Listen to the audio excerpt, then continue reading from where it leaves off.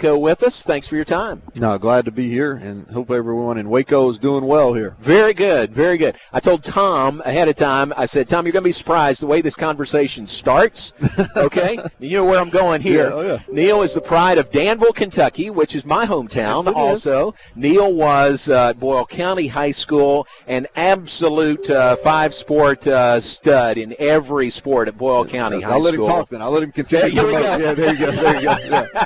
You're not going to stop me at all on that. There you go. But had a great high school career and now a great coaching career, and it's fun for us to cross paths now that you're in the Big 12 Conference, and it's good to see you again. Yeah, well, I appreciate it. It is. It's unique, and it's I don't think no matter where you go, you're always home is home, and so Danville's a special place.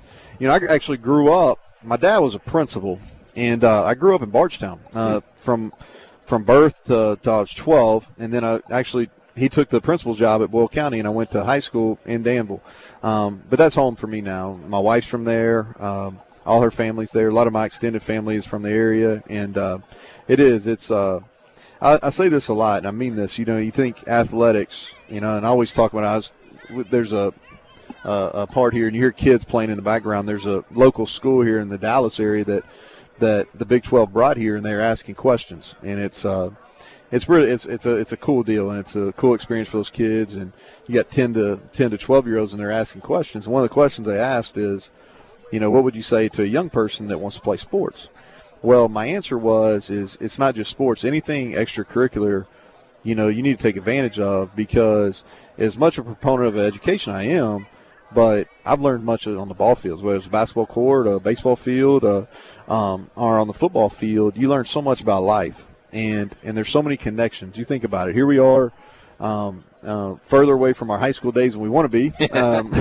But then we're in one of the landmarks of entertainment right here in Jerry World, and we're talking about Danville, Kentucky. Yeah, and that's funny. What's the connection? Athletics, right? Yeah. And so it's neat. Steve Bertram, good friend of mine. I know you know Steve, still does the Boyle County games, and they won a state championship this past year. They did, and Steve has one of the really, he's got a great voice, and he's done a tremendous job. People always laugh, and somebody will ask every once in a while, hey, what's been the biggest game you've ever played in? And they're thinking, hey, I'm going to say when we beat LSU at Death Valley, or we beat a really good South Carolina team when I was offense coordinator at Kentucky. We beat Oklahoma at Texas when I was at Texas Tech, and they were number 1 in the country.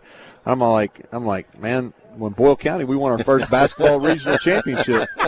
You go to Rupp Arena, that's a big deal, man. There you go. That's the biggest game, and Steve called that, and it's I can hear his voice, and I can hear his voice even 20-plus years down the road. I can still hear him. So he's a great guy and does a really, really good job on the radio. Yeah, I love that guy. He really does. He really helped get me started in radio. So I owe a great deal of gratitude to Steve. All right, now back me up on this to my Texas-born folks here, okay, like Tom. Mm-hmm. Danville is called Titletown for very good reason, right? For Danville High School and Boyle County High School and the success they've had in athletics. Yeah, absolutely. It's and if you look at it, really predominantly with Danville until really about the mid-'90s. I entered high school in '94, and really since about '95 on, Boyle County has been as successful as any high school program in the state of Kentucky. Multiple football state championships. They've made it as far as the Final Four in basketball multiple times. They've made the Final Four in baseball. They've won state championships in track and softball, and it goes on and on. And then Danville's had success, and you'll be hard-pressed to find a high school athletic program with more tradition of success than Danville. And you're talking about a town that has less than 20,000 people in it. Yeah. And so it really is, and it's a town that really has pride in high school sports, and a lot of similarities between a lot of the small towns here in the state of Texas. And one of the joys of my career has been able to recruit in the state of Texas when I was at Texas Tech and going to Central Texas, going into East Texas, and even in the DFW area, the greater Houston area, and seeing the pride that these high schools and the communities that get behind them. It's powerful. Coach, let's talk a little bit about your football team. This is a veteran club. Well, I think everybody has veteran clubs now. I guess as far as the experience piece, we've got a lot of guys that have played. We've only got 3 super seniors or 6-year guys. I think we're probably one of the least amount in our league as far as that goes. But this is going to be the first team in my 3 years here that we do have experience, especially on the offensive line. That's been a group that we've really had to kind of develop. It's hard. Offensive line always takes the longest to get to where you want to be. We're probably a year away from being there, but we're going to be much improved. And then offensively, we played young guys that weren't ready to play in 19, and they showed, and then 20 we got better. And now in 21, those guys have got a lot of experience, and that's where we got to take a step. We played great defense last year. Offensively, and you all saw the game we played against Baylor. Neither one of us played very well on offense. I didn't envy you all that day having to call it, but it was a great game, but a really trying game, both sides offensively. But for us to move from the middle of the pack up to the upper tier, we've got to make a step on offense. It's going to be a tough league this year, isn't it? It's always tough. I mean, if you look at it, I always say this in the years that I've been in this league, 3 as an offense coordinator, going in my 3rd as a head coach, is the parity in this league is unique. And you're going to play close football games. And you may play up to 7 or 8 legitimately close football games within a year. And the margin for error is really small. It comes down to a few plays, whether you win or lose, every single week. And so it is tough, and it's tough, and I think that what makes our league different. The fact that we play everybody, and so there's you're not sneaking up on anybody. You're not really – everybody knows what to expect because you play them year in, year out, whether it's the venues or the schematics of offense, defense, special teams. But then that there is a lot of parity, and so it's a tough league.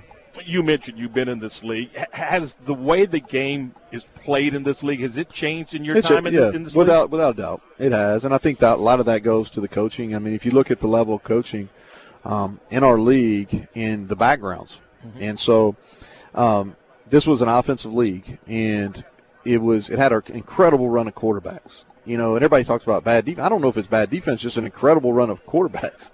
And it's like, I remember a year we had Seth Daggett, quarterback at Texas Tech in 2012. He throws for 4,000-plus yards. He's at 71% or something like that completion percentage, and nobody's talking about him. Well, RG3, there's some other guys, but the quarterback play was at such a high level for an extended period of time. I mean, look at the top of the draft. Look at the guys playing in the NFL now. But now I think if you look at the league, I think offenses are still there. But there's more of an emphasis on defense and special teams. And the quality of coaching from top to bottom, not only as a head coach but at the coordinator level, is really, I think, is I don't know if improves the right word. I just think there's a lot of innovation in all 3 phases now. Final question, we'll let you move on. Is this your 3rd year coming up? You've seen everybody. I think you've been everywhere in the league now. Does it take time maybe to your 3rd year before you feel entrenched in a new league in a conference like the Big 12, or how do you feel going into your 3rd year? Well, I think it takes time. I think that's fair. I think that all things age well, as far as experience and knowing what to expect. And the last year was so difficult. That's why I think it was so hard on Dave. That the first head coaching job at a new place, really late hire. Like I just didn't envy what he had to go through last year at all. And it is. I think it takes a little bit of time to get used to what to expect from the league, how the league's played, how the league's officiated. There's unique things about each conference. And so we feel more comfortable. That doesn't mean that we've arrived or anything, that we got all the answers, but we do feel comfortable going into this, our 3rd year. Yep. Well, great to see you. I appreciate your time. Is your mom still in Gravel Switch? So we still got a farm in Gravel Switch. Okay. We still got it. They didn't get any more country than Gravel Switch. You like that? I love Gravel Switch, Kentucky. Yeah, is that right? That's exactly right. Coach, thanks very much. Yeah, thank you. Neal Brown, the pride of Danville, Kentucky, and the pride of Morgantown, West Virginia. And great to visit with him, the Mountaineers. Again,